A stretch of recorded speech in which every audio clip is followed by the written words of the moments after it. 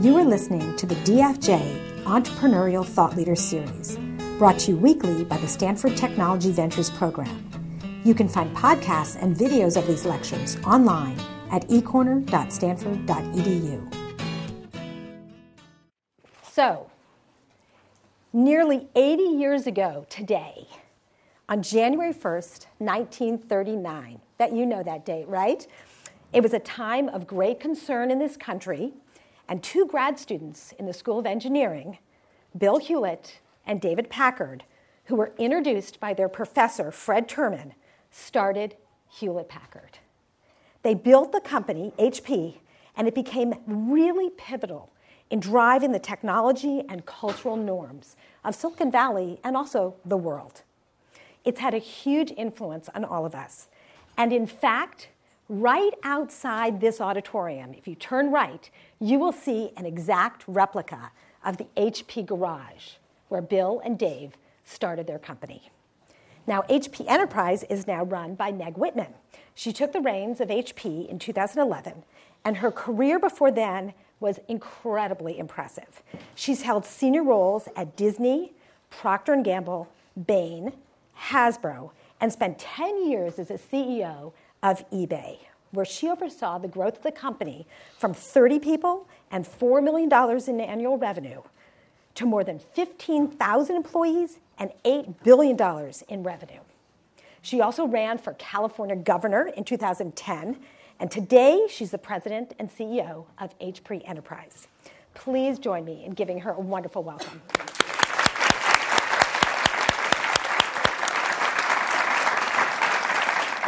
Today, we're going to get a chance to sort of look at the lines between the resume and get your insights on some really important topics. So let's start with HP. Yeah. You got to the company during a really interesting time. The company was really struggling to kind of find its feet. And you came in really to turn it around. Can you tell us about that process, your thinking, and what you ended up doing? Sure, absolutely. By the way, there's a couple more seats down here if people want to come grab them. I arrived at Hewlett Packard in the fall of 2011. In many ways, quite an accidental CEO, because I actually joined the board in March of 2011. And my friend and my board member at eBay called me up and said, hey, listen, HP is looking for some new board members. It'll be so fun. We'll be on the tech committee together. Nothing's going to go wrong. It's a well-run company. It's 12 minutes from your house. This is going to be great. And I said, absolutely. And, 6 months later, I was the CEO. I came at a very difficult time for the company. I was the third CEO in 3 years. There'd been a fair amount of drama at the board level of this company. The company had begun to lose its way and lose confidence of customers, partners, employees, as well as Wall Street, because the previous CEO had missed earnings 2 quarters in a row. And so I came in, and you never quite know what exactly you're getting into. And I would say the situation was reasonably dire. And so we set about really creating a plan to get ourselves back in health. And the first was, we had to go back to, when you come into a company like I did, the key to this is not to come in with the list of the 127 things that need to be fixed. The key is, what does the company do really well, and how do you do more of that? And that is the way to win hearts and minds, and frankly, is the easiest way to get a company back on its feet. So we went back to founder DNA. And for all of you entrepreneurs in the audience, it turns out it's very hard to kill founder DNA. And this was a great thing for Hewlett Packard. So we went back to the core values of this company, which shone through 75 years later, interestingly enough. And even though there had been acquisitions and all these things, the founder DNA shone through very clearly. And it was innovation, what has been the differentiator of Hewlett Packard for 75 years. It was putting customers first. This company has a history of doing anything for customers, sometimes at great expense, but fantastic customer focus that needed to be reignited. And then lastly, interestingly, corporate social responsibility. Bill Hewlett and Dave Packard were all about corporate social responsibility before it was a term and it was a thing. They were environmentalists before that was a focus. And so I went back to the core founding principles of the company and said, let's do more of that while we made our to-do list of things we needed to do.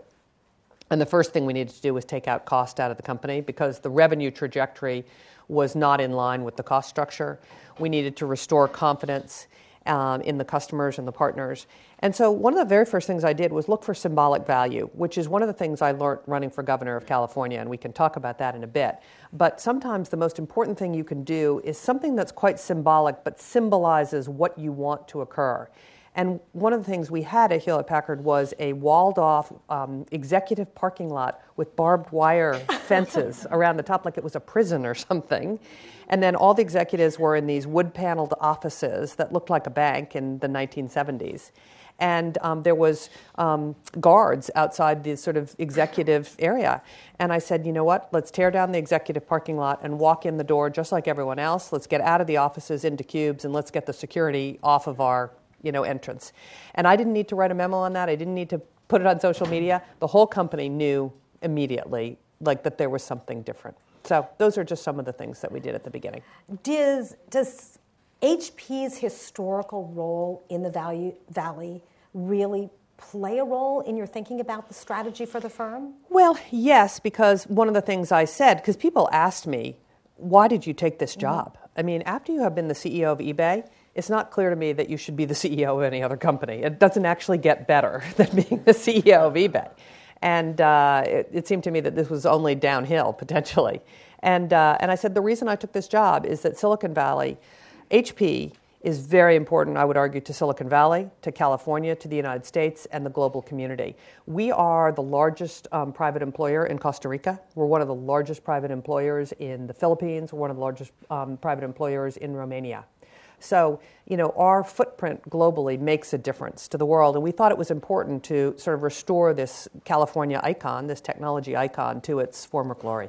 So let's talk about eBay and about what things you learned from that experience that, again, apply in your current situation. I mean, what are the differences and what are the similarities of these very different types of firms? So I think you could not have found yourself in two more different situations. So when I joined eBay, as you mentioned, there were 30 employees, and the company was growing at 70% compound monthly growth rate. Can you imagine? Meaning February, the company was 70% bigger than it was in January. And so the thing there was to actually, how do you keep up with the growth? How do you figure out what is driving that growth and then do more of it and then try to mature the company, but only at the right pace. You don't want to put too much structure, too much procedures, if you will, in a very entrepreneurial company. And so how do you get things on track for an IPO, which we knew would happen in about 9 months, and then how do you keep up with the growth? HP, of course, was a very different situation. It was a turnaround. And as I said, we had to take out a lot of cost. We had to reignite the innovation engine. We had to change the culture. At eBay, we actually had to cement the culture. And so completely different situations. I am a big believer in situational leadership.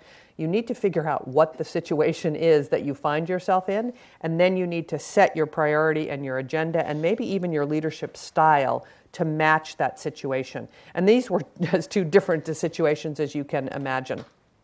So you just take stock and you say, what's the most important thing to focus on? How do you win hearts and minds?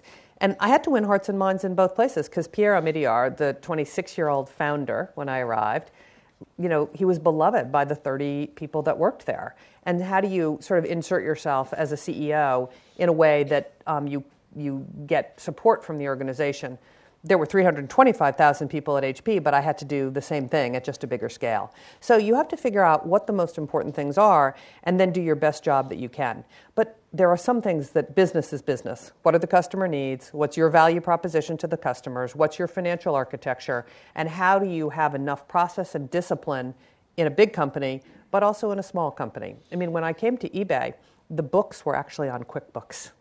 And we had to sit around and figure out what the cost of goods sold was going to be because there really wasn't any cost of goods sold, right? And so we had to say, well, listen, a certain amount of customer support is probably cost of goods sold. There's probably the technology, and the cost of running the platform could be construed as cost of goods sold. So different challenges, but you just have to sort of figure out what the right thing to do is that will allow you to help that company be successful. So I love the fact that you said your leadership style has to change and morph depending upon the situation. Can you describe what your leadership style was in each of those situations? Yeah. So at eBay, really, this was for me, how do I integrate into this very rapidly growing company in an area that you have to remember, this was in 1998. I mean, the internet was kind of a new thing in some ways then. And so how do you, basically my view was I had to put my arm around Pierre Omidyar, because he knew more about the internet than I would probably ever know, and I knew more about business than he might ever know. So 1 + 1 had to equal 3. And so my first thing was, I'm all about enfranchising Pierre and making sure that he stays and that he can impart the product vision and, frankly, the vision of the community that he had. That's obviously was very different at Hewlett Packard, because the founders were no longer there, and the senior management team was in disarray. So the senior management team needed actually quite a strong leadership hand. Listen, this is how it's going to be. This is the rules we're going to play by. And here's how we're going to work together, which was not necessary in the little company. So you just have to morph your style to what the situation is. And yet don't deviate from your core values of treating other people like you would like to be treated yourself. Always try to do the right thing for the company. What's the right thing to do? And then do that. Because the core values of these companies are incredibly important. eBay, it's almost like parenting, setting the core values of this young child. And then at HP was bringing the core values that were the founding values back to the fore. Well, fascinating. We all know you also ran for governor. Now, what made you interested in public service? That is a totally different type of role and certainly a different type of leadership. What inspired you to do that? And maybe why should other people in the room consider that as well? Yeah, good question. So here was the view I had at the time. That I had, had a really a remarkable career. Thank you to California and thank you to Silicon Valley. I mean, I'm just a little middle-class girl from Long Island and ended up here, running one of the great companies of the early internet. And, I graduated from Harvard Business School in 1979. Only 10% of our class was women. And, I was just afforded incredible opportunities, and I thought California played a big role in that. And I thought, you might recall, in 2010, California faced a lot of challenges. There was an enormous budget deficit, both the current account budget deficit, because costs were more than revenues, but also an unfunded pension liability for all the public sector union employees in the state, which was really close to almost $300 billion. Our public school system, in 1956, the year I was born, our public school system in California was number 1 in the nation. Today, it's number 49 out of 50 states. Our infrastructure was falling apart.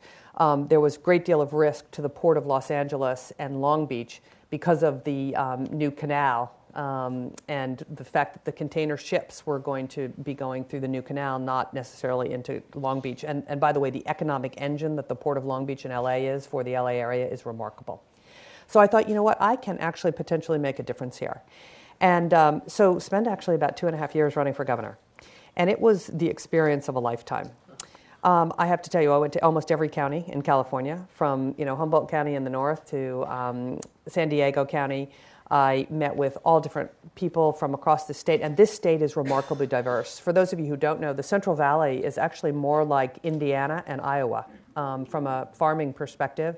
Southern California, way southern, like San Diego, is actually in some ways like the panhandle of Florida because of all the military down there, the Navy and all of that.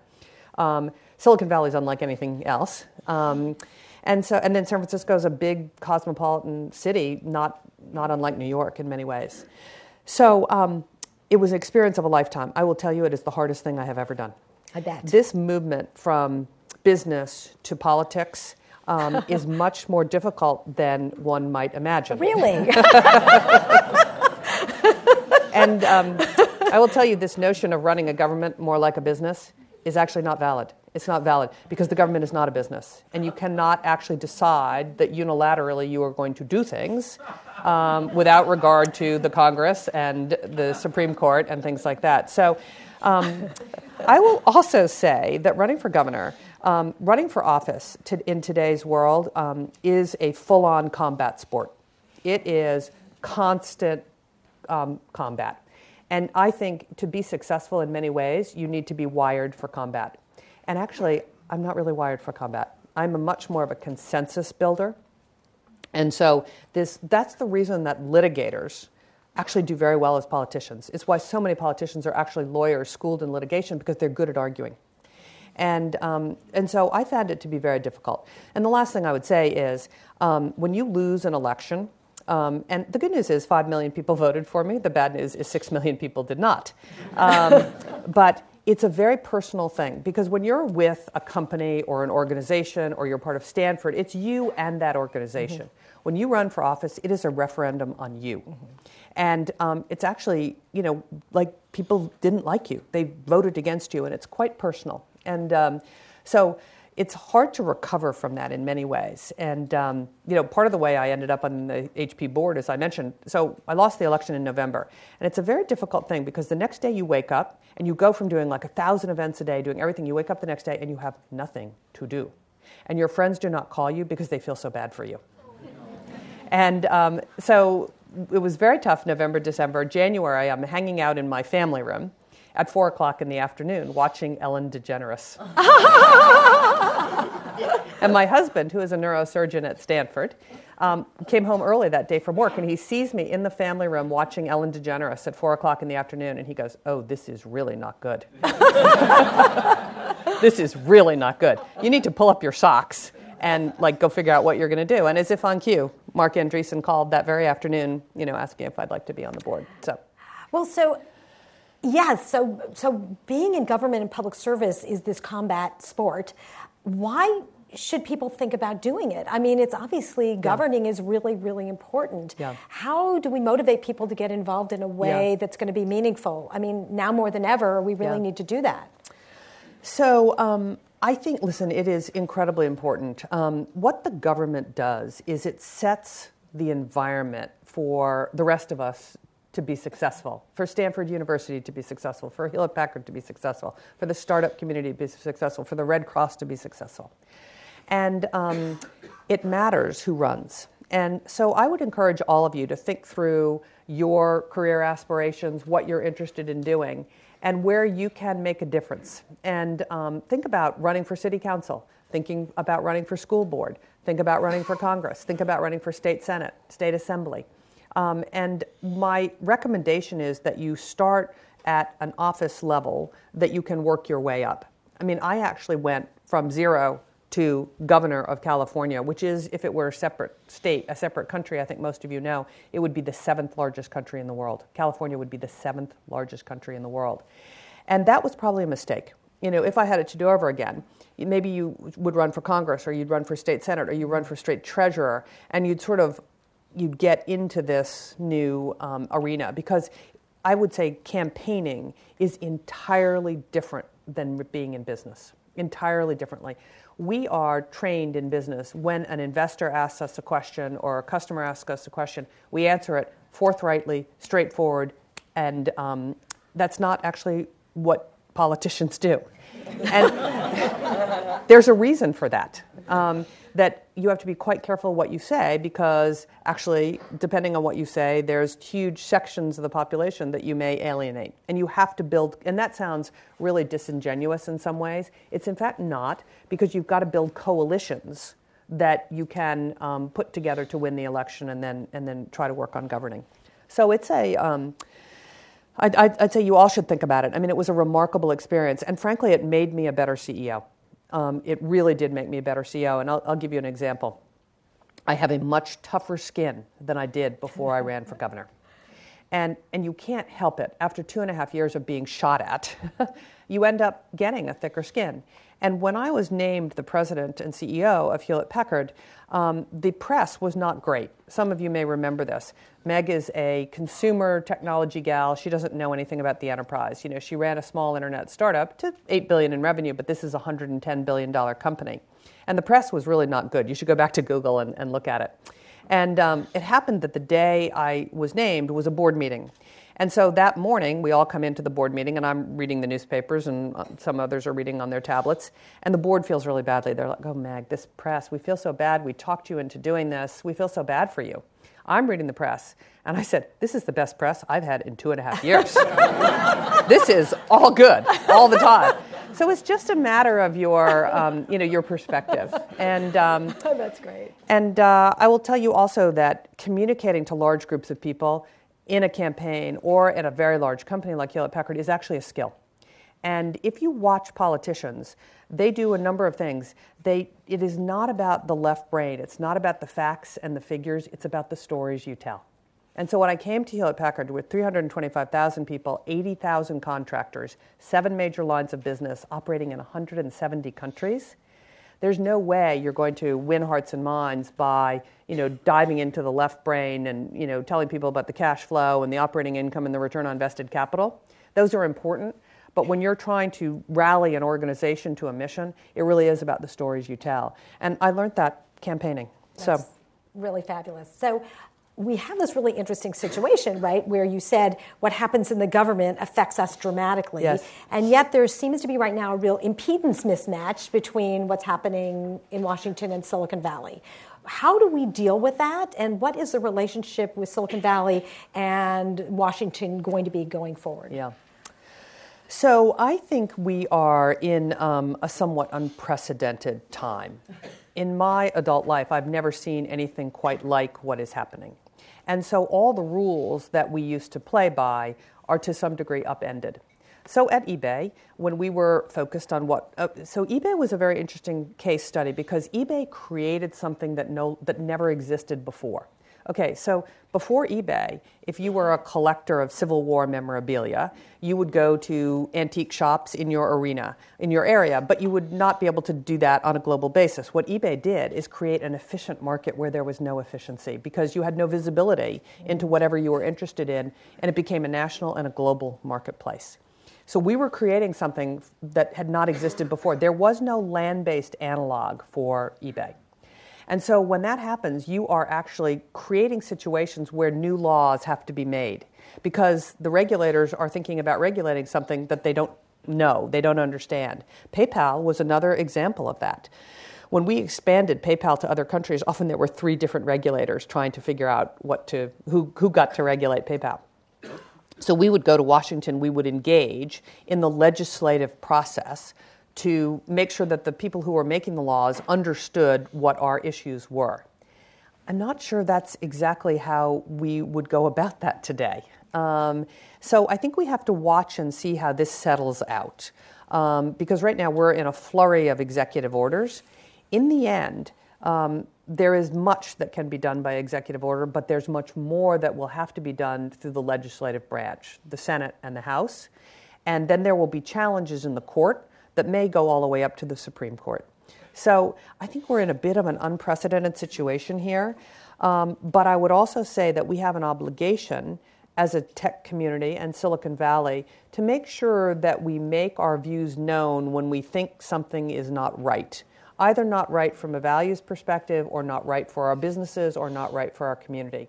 And I think the most recent example, of course, was the immigration ban. And the sort of spontaneous demonstrations at the airport. I think you've seen virtually every tech CEO make a statement of some kind about how this is not in keeping with what has made this country great, and in particular, the entrepreneurs in Silicon Valley.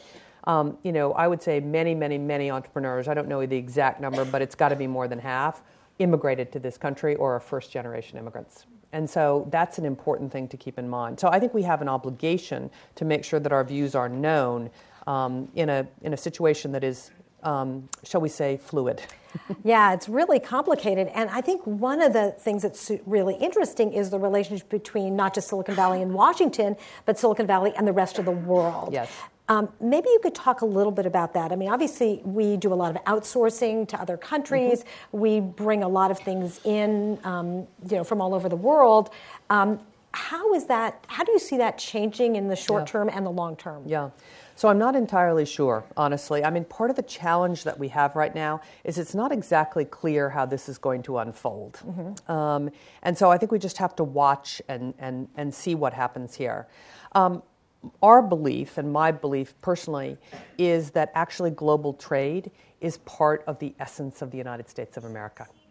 That if you think about our business, we manufacture in a number of different places around the world. We ship to all different countries. The supply chain for the tech industry, not so much, obviously the non-existent supply chain of a Facebook or an eBay, but the supply chain of companies that make products has been built up over 5 decades and actually exists for the most part in Asia. And so we have to be very thoughtful even if we were to assemble in the United States, if the supply chain is not in America, and the current thesis about what the tax regulation could be is that it could be very detrimental to companies. And my view is that actually economic globalization is totally the right thing for this country. And it has left some people behind. There is some dislocation. We should be helping to retrain and helping very much to help those individuals who've been displaced by global trade. But the truth is, and most people understand this, is that most of the jobs in the United States in manufacturing have not been lost by global trade. They have been lost by automation. And so you can shut down global trade and you will not actually stem the job loss. So I think there's other policy decisions that need to be undertaken to help the people that have been out of work or underemployed. And if there is a good outcome of this election, I would say that it has shone a spotlight in places like Toledo, Ohio, Upper Peninsula in Michigan, different places in Pennsylvania, where people have not seen the economic growth that we have been fortunate enough to see here. And actually that's a great wake-up call for the country. And I think there's lots of different ways of going about solving that problem. Great. So I think one of the issues people think about is American competitiveness, and whether we really need to think about what we need to do to stay in a strong position. Yeah. Do you see that shifting, and is it something we really have to worry about as the world gets smaller? So we have to worry about American competitiveness. I think for much of the last century, we had undisputed competitive position in the world. But think about what has happened in the last 3 decades. The world has become flat in the world of Tom Friedman. There are other populations around the United States that can do things cheaper and more effectively than we can. And I'm not sure that that's necessarily a bad thing, because then we need to continue to invent new industries that employ the next generation of people. And so my view is we still are the most competitive nation in the world in terms of innovation. I mean, think about what we invent here, what is invented in other parts of the world. This is still, we are innovators at heart, and we still lead the world. That is not an assured thing, right? I mean, you think about what's happening in China and other places, that is threatened. And so we need to make sure that we are doubling down on education. By the way, I think our higher education system in the United States is still second to none, but our K through 12 is not. And it's not just California, it is the entire country. And we need to fix that, and we need to make sure that we encourage people of all backgrounds and races and genders to focus, I think, if you have an aptitude for it, on science, technology, engineering, and math. Because we are at the beginning of the revolution of science, technology, engineering, and math, even though we're 50 years in. So I think we cannot take for granted. We've got to have, listen, I am for tax reform here. Maybe not the one that's being put forward. We'll see what happens. But we do have to have competitive tax rates. I think we do have to have R&D tax credits. I think institutions like the National Institute of Health, like DARPA, I mean, these are really important things that need to get funded and need to be at the forefront of American competitiveness. So let's switch gears a little bit. Here you are, this very successful woman in a very high-tech world. And we hear a lot about gender issues and diversity and the challenges that women, especially young women, have finding their place in that world. What are your thoughts? Is it really a problem? And if so, how do we think about going about fixing it? So I think it is a challenge. I mean, if you just look at the gender diversity and, frankly, the racial diversity in Silicon Valley, I mean, I actually think Jesse Jackson was right when he called this community on the carpet 2.5 years ago. He was right. But it is not an easy fix, because what has to happen is the pipeline of kids coming up, K through 6, 7 through 12, university, graduate school, has got to more accurately reflect the community. And if you don't, I'll just take women, for example. Most young girls drop out of a science and technology and engineering math background in middle school. And if you don't hang on to them in middle school, they don't come back in high school and they don't come back in college, in which case you have an engineering school that is not representative from a gender perspective or others. So I think there's a lot of encouragement and not hand-holding, but just encouragement and making sure that everyone has an understanding of what the opportunities are in front of them. Because, listen, engineering's hard, right? And we're in the School of Engineering here. Engineering is hard, and you kind of have to gut through it in many ways. So I think there's lots to be done. I think the other thing is that we have to, there's the Rooney Rule, which is when you are looking to hire someone, you've got to have a diverse slate of candidates. Because if you don't work on a diverse slate of candidates, you end up with a non-diverse population. And I'll give you a perfect example. When we split Hewlett Packard, I think most of you know, we split the $110 billion company into two companies, each $50 billion. There were two Fortune 50 companies inside HP. Can you imagine? And so the board had to split. Basically, 8 board members went one way, 4 board members went the other. So we were on a hunt for new board members. And we had to work quite hard to get diversity of gender, race, ethnicity on these 2 boards. And I decided that we were going to actually manage that. We were just not going to let it happen. But we had to manage it. And, for example, it was very difficult for us to find Latino board members. And finally, I said to the headhunter, remember headhunters, and I love headhunters, executive search firms. They perform an incredible service in our economy. But remember, a headhunter makes money by having the shortest time from initiation of search to the finalization of search. If a headhunting assignment goes on for 9 or 10 months, the company's probably losing money on that search, right? So the objective is, how do you do the search as fast as possible? Well, the easiest thing to do is just go to your database and serve up the people who are already in your database. That doesn't usually yield the candidates you need. So we had a very difficult time finding appropriate Latino directors. And I finally said to the headhunter, I said, you know how there's that women in business list, the 50 most powerful women in business? There must be a list of the 50 most powerful Latinos in business. Let's start at the top and start calling. And so actually then we ended up with a great group. And frankly, the boards are stronger today than they were before, and they're stronger because of this diversity. And so sometimes you have to manage it, and sometimes you have to be quite prescriptive to the headhunter. And I was not going to hire someone who was not as qualified or anything like that, but I wanted to see the full breadth of who we had. So that was wonderful. You were obviously engineering the board based on those goals. What other ways do you engineer the culture at HP? I mean, it's something I'm personally very interested in. What are the levers you have at your disposal, and how do you pull them? So probably most of you know, and you know this, that changing culture at companies is the most difficult thing that you do, because cultures are very entrenched. And particularly for a 75-year-old company or now an 80-year-old company, I mean, this is really difficult. I will tell you, it was also pretty difficult even with 30 people at eBay. It's easier because you can manage by walking around and you can see everyone, but it's the most difficult thing that we do. So my view is we had to have, what are the key things that we're going to stand for? And we talked about that before. Innovators at heart, corporate social responsibility, and we'll do anything for customers. And then you have to say, what are the things that are getting in the way of us being a great company? And for Hewlett Packard, one of the things getting in our way was sense of urgency and jumping on the problems.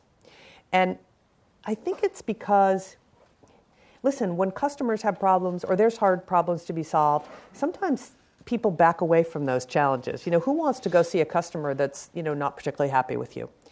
But if you run to the fire, I promise you, these problems do not get better with age. It's not like fine wine. You've got to run to the fire. And so we had a couple of things that we really focused on. Run to the fire was one. Another was escalate the problems in 24 hours and resolve them in 48. And we gave permission to escalate right to me.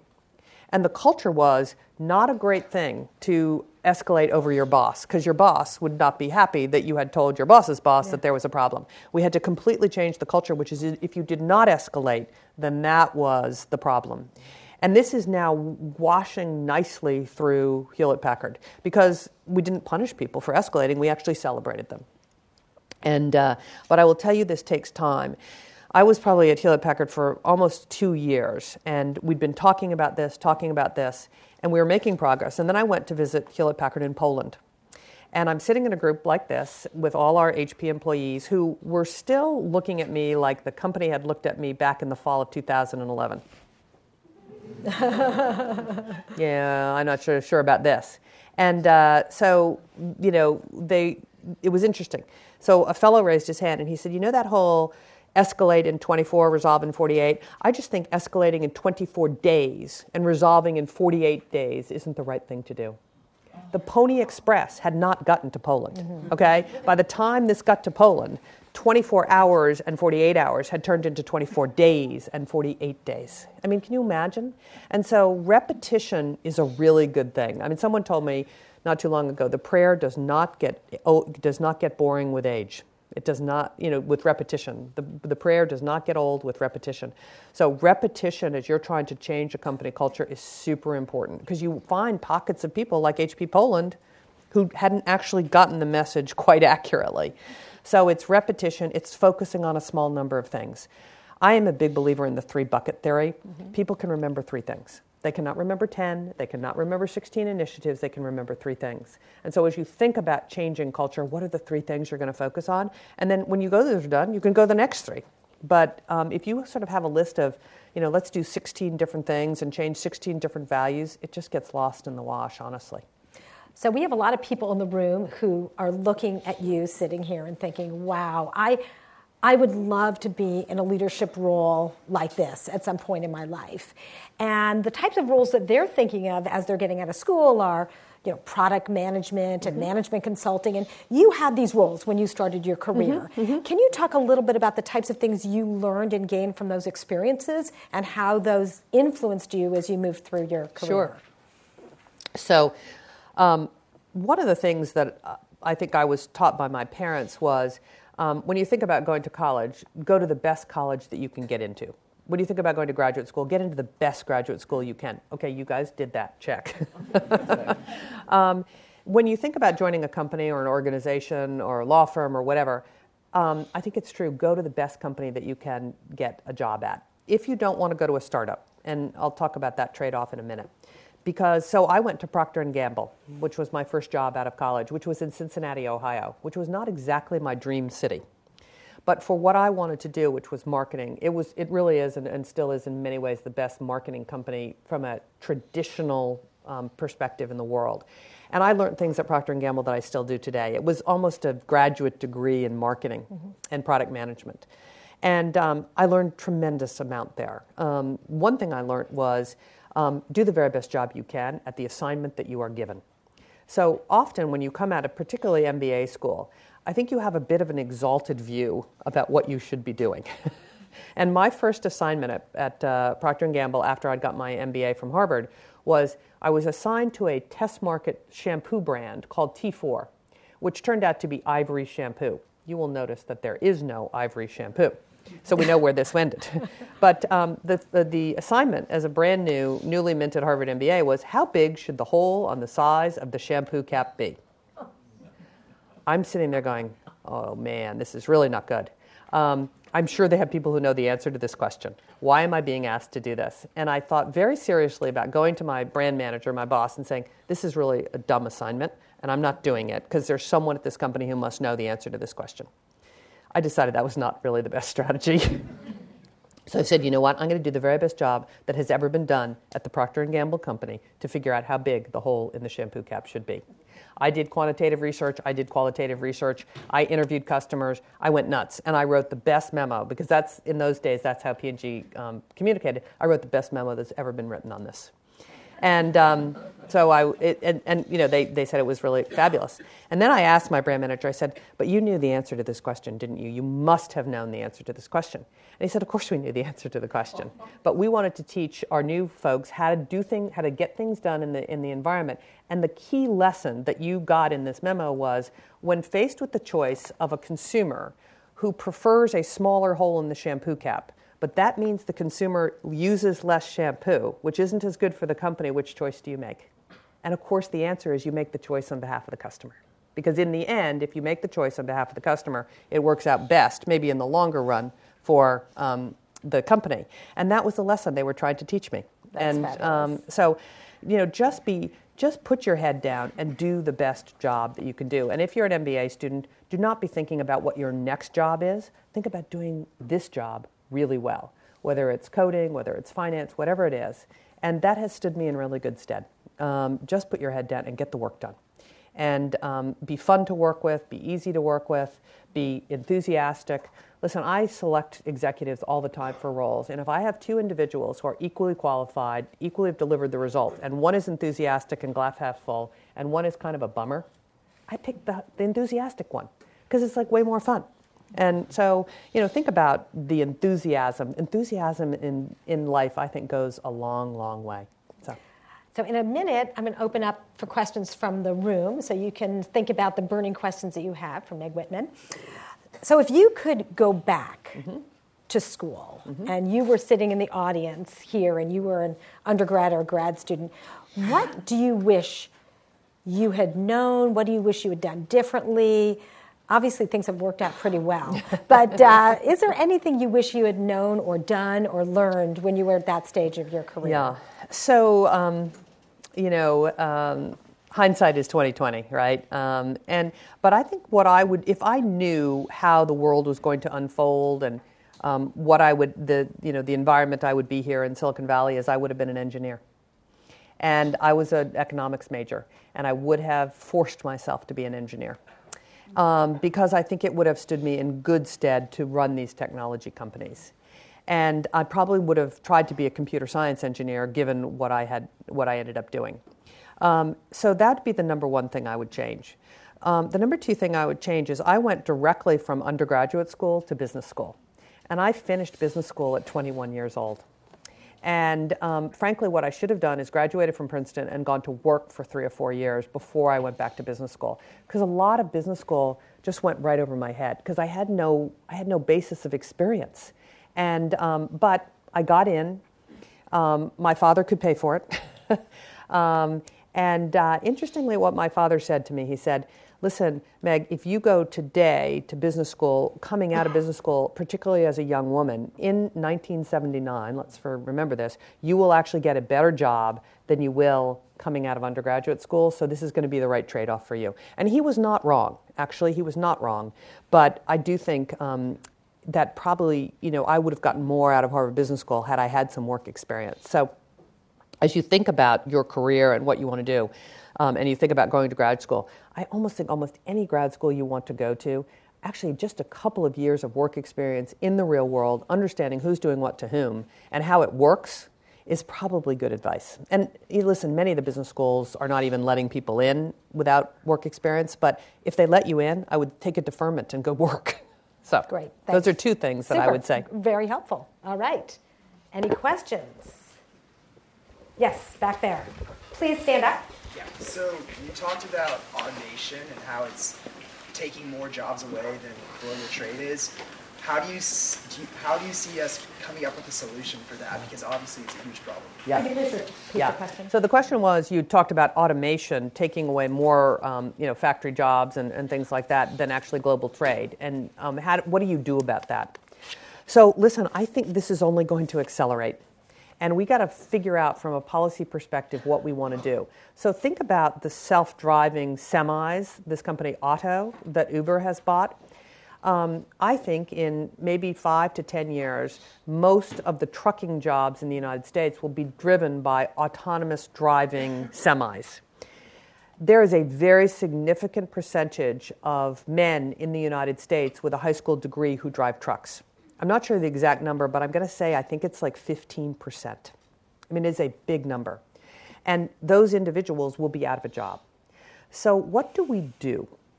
And my view is, as a country, we have to think about what are the next generation industries that we want to own, and how do we create centers of excellence such that these are the next American industries. And I'll give you an example. 3D printing, AI, robotics. Listen, precision manufacturing, that industry is not owned by the United States today, it's owned by Germany. If you go into almost any factory and you look at the factory manufacturing tools, they are made in Germany. That did not have to happen. Germany does not have labor rates lower than us. They just decided that this was something that they were going to own. And I think the United States now needs to say, what are the next generation industries, and how do we make sure that they not only get started here, but they grow here? And then how do we train a workforce of high school educated people, because not everyone is going to go to college, to be in those industries. By the way, quality assurance is not a job. Code QA is not a job that you actually need an engineering degree to do. You can train people to do quality assurance testing. You can train people to do a lot of these jobs in the context of apprenticeships, of community college, of frankly changing to some degree the high school curriculum in the United States. I'm going to come back to where I started on this. The education system in this country has got to change to marry where these industries are coming from. And if we don't marry the future industries with our current education system, we're going to end up with an even bigger dislocation. And this is not easy, by the way. This is super not easy, but I think it's doable if you take a long-range plan on, okay, what are the industries we want to own? Then how do we create a workforce that will own them? I think the inventors are already here. They're probably in this room. But the folks that are graduating from high school without an advanced degree, how can we help them be successful in these new industries? There's one other problem here, which is the geographic dislocation. So AI, robotics, 3D printing are likely not going to go to some of the locations that the jobs have being lost from. They're probably not necessarily going to be outside of Toledo, Ohio, or outside of some of the smaller rural communities. So how we figure out that challenge, I don't have an answer to, but we have to figure it out because the jobs are not necessarily coming back to where the people used to work at a steel mill or a Ford Motor Company plant or whatever. So I just want to double click on a piece of that, of long-range planning. Do you think of the ethical consequences of the technology that we're developing now? Because there are consequences of whether it's autonomous vehicles or AI or virtual reality, and these are things that you probably think about from a perspective at HPE. And do you think about what the ethics are and the consequences of developing? So we think about the ethics in terms of privacy, in terms of that kind of thing. Listen, singularity is a super challenging ethical dilemma. What we don't think about is the march of technology. I mean, autonomous driving vehicles are happening whether we embrace it or we don't embrace it. It may happen in some other country, but it's happening. AI is happening. Robotics is happening. 3D printing is happening. And I don't think you can ever be in front of that, trying to stop technology or stop progress because you're trying to solve some other problem. You've got to solve the other problem in the context of where technology is going. And if we haven't learned anything in the last 50 years, we have learned that. Right. It's interesting to think about how do you bake in thinking about the consequences. If we had thought about the consequences of cars and pollution and urban sprawl, we might have done things differently. Absolutely. So you've got to think about it. And, often Republicans say that you shouldn't think about what industries this country needs to own and stand for because it sounds like managing the economy. I think that's actually, I'm a Republican, but that happens to be wrong, I think, because if you are not planning this, then it sort of happens, if you don't know where you're going, anywhere will take you. And this is a big problem. We have to think through the long-term effects of what we want to own, how we want to do it, what that means for the education system, what it means for, any number of other policy perspectives. Great. Another question. Yes, back there. Please stand up. So the New York Times has argued that a presidential campaign is the ultimate startup. Did you find that to be true of a gubernatorial campaign? And how did it relate to our traditional conception of a startup? Yeah, so please repeat it. So the question he asked is, did you think of, the president, I think, said that the presidential campaigns are the ultimate startup, and did I feel like the governor's campaign that I ran was a startup?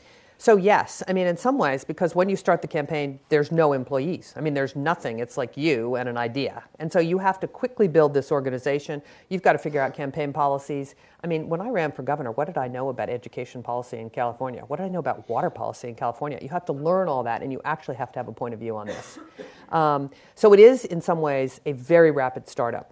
The difference is that there is a well-worn path for how to do this. Okay, so when Pierre started eBay and I joined him at the very early days, it was totally unbroken snow. We didn't actually know. There was no paradigm.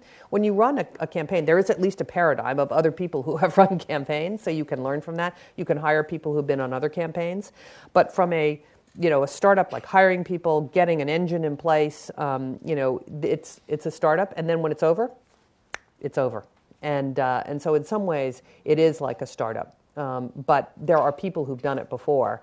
And frankly, if you run for office, if you start at the city council level and then you're running for senator, you've got some history. Do you think that game is changing? Well, I have to say, this most recent election, I have to say every law of politics, as I understood it, was upended here. And I don't know whether this was the candidate, the time, what actually changed everything here, but this was unprecedented. I think I used that word before. I've never seen it in my adult life. I've never seen anything quite like this. And so I don't know if this is the new normal, or this was an aberration, or there's so many things that have happened, in the country in the last 25 to 30 years where all the chickens are coming home to roost. I think there's more work to be done to think about that. Great, thanks. Another question? Yes.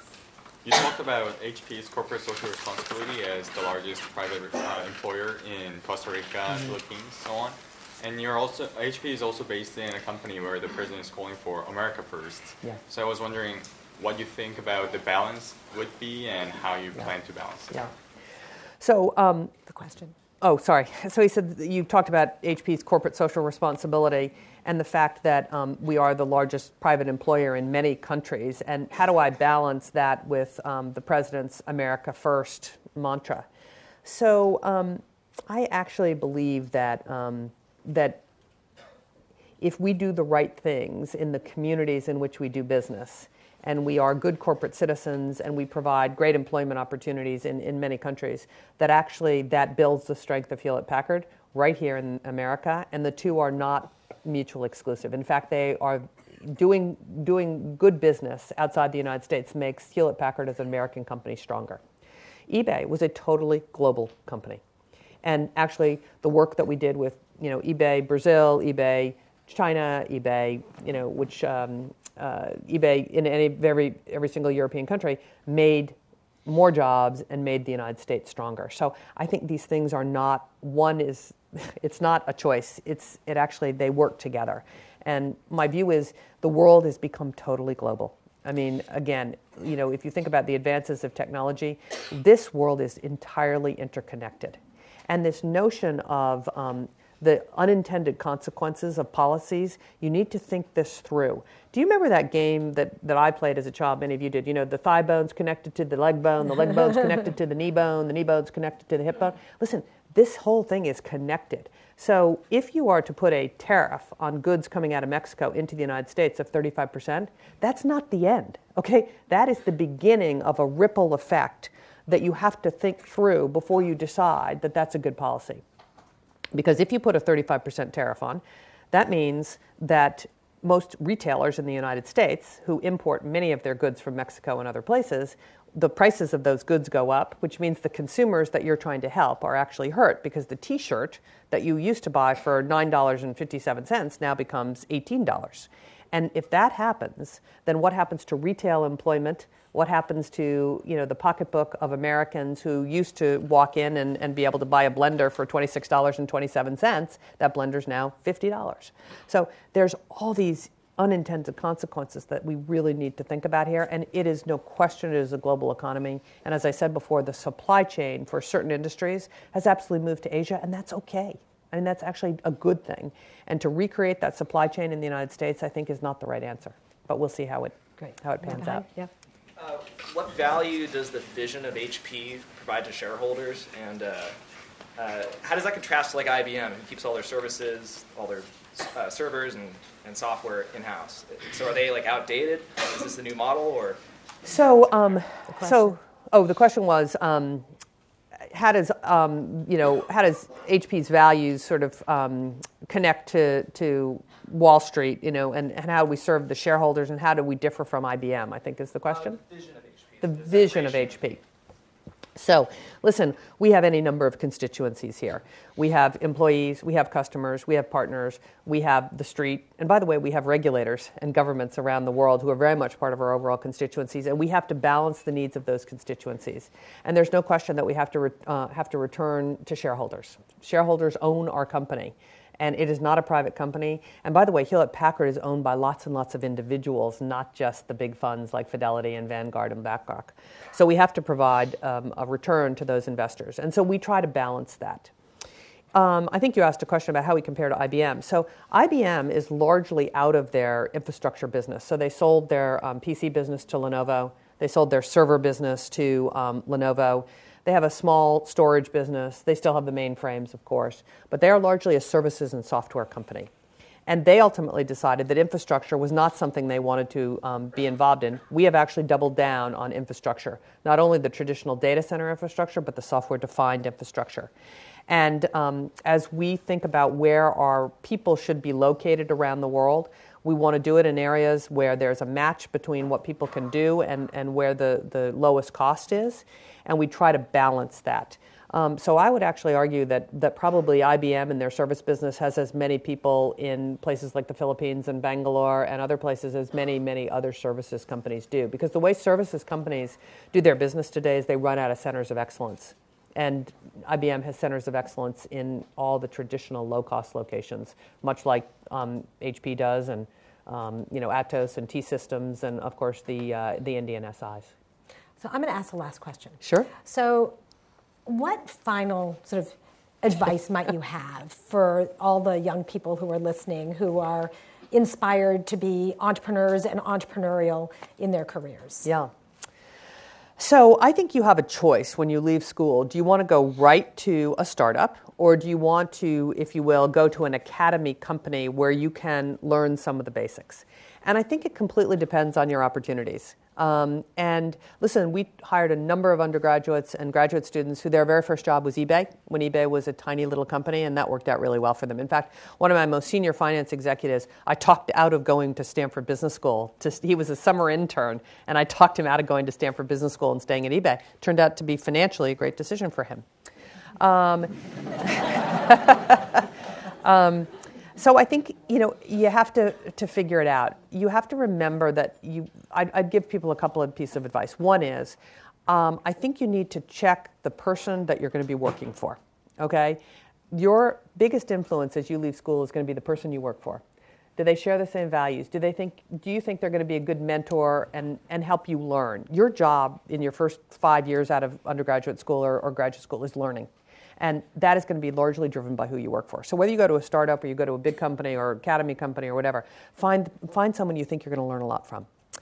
The second is, do you think the company is something that you enjoy? Do you like the mission? Do you feel like this is a group of people you want to do things with? You are going to spend a lot of time at work. I mean, in my career, I have spent a lot of time at work, probably more time with my husband, and probably more time in many ways with my kids.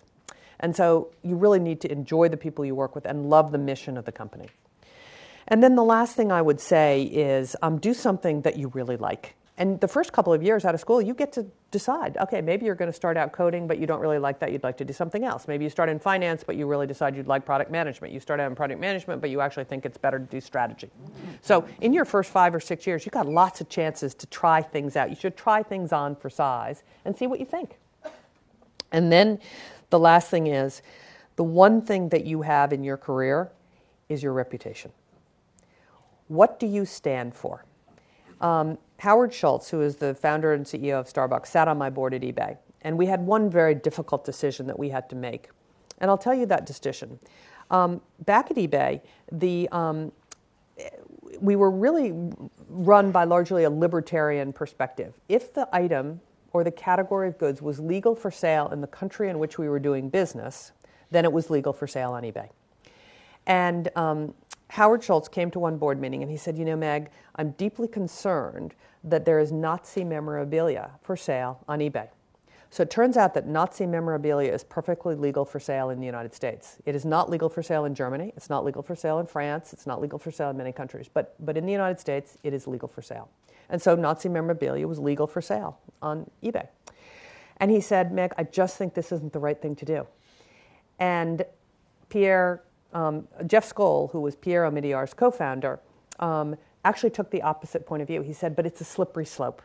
If you ban Nazi memorabilia, then what's the next thing that you have to ban? And what does that lead you into? And Howard said, I don't know. I know I can solve this problem. And he looked at me and he said, Meg, what do you want the character of the company to be? And in the end, we decided to ban Nazi memorabilia. We decided to ban firearms, tobacco, alcohol. I mean, we then got into a situation of making judgment calls about things that we wanted to ban. But the guiding principle is, what's the character of the company? And it was an incredibly instructive lesson for the company, and it set us on an entirely different path. I'll give you another example. In the early days of eBay, there was something called the Digital Millennium Copyright Act. Probably some of you know that the law states that if you have a very large site with lots of things on it, if you police the site, you are legally liable for the things that appear on your site. If you do not police the site, you're good to go. That anything that shows up on your site, you exercise the Digital Millennium Copyright Act. In the early days of eBay, there were bootleg copies of video games that were appearing on the site. And there was one particularly that had escaped one of the big video game companies' laboratories called Cop Killer. And I got called in front of the CEOs of all the video game companies, and they said, Meg, you've got to police the site. We can't have Cop Killer on the site. This is not something that we, think should be out there. And I said, well, the Digital Millennium Copyright Act. I went back to the board that afternoon. I explained the situation. I said, but, we can't really do anything about it because of the Digital Millennium Copyright Act. And then again, the board said, Meg, what's the right thing to do here? What's the right thing to do? And someone also said, you can't let the lawyers run the company. And so that afternoon, and I looked at Pierre, and he said, gee, this is a tough one. I mean, this is a tough one, but do what you think is the right thing to do. And so that afternoon, we actually started policing the site and took off all the infringing illegal items like that video game. So I only give you those two examples because in the end, who you are, what you stand for, when the going gets tough, do you do the right thing? And I would encourage you to do that. Because while it may be inconvenient, while you may lose your job, while you may have to leave the company you're working for, in the end, it is who you are and it is your reputation. And the only thing you take with you through your career is your reputation. And the people that you meet on the way up are the same people you meet on the way down. And so I think the other last bit of advice in addition to character is, treat other people like you would like to be treated. And always extend that helping hand because it will come back to you. And honestly, you have ups and downs in your career. And honestly, the people you meet on the way up are the same exact people you're going to meet on the way down. And just remember that because how you treat people, when you've had tremendous success, arrogance presages a fall. So thank you. This was so wonderful. Please join me in welcoming.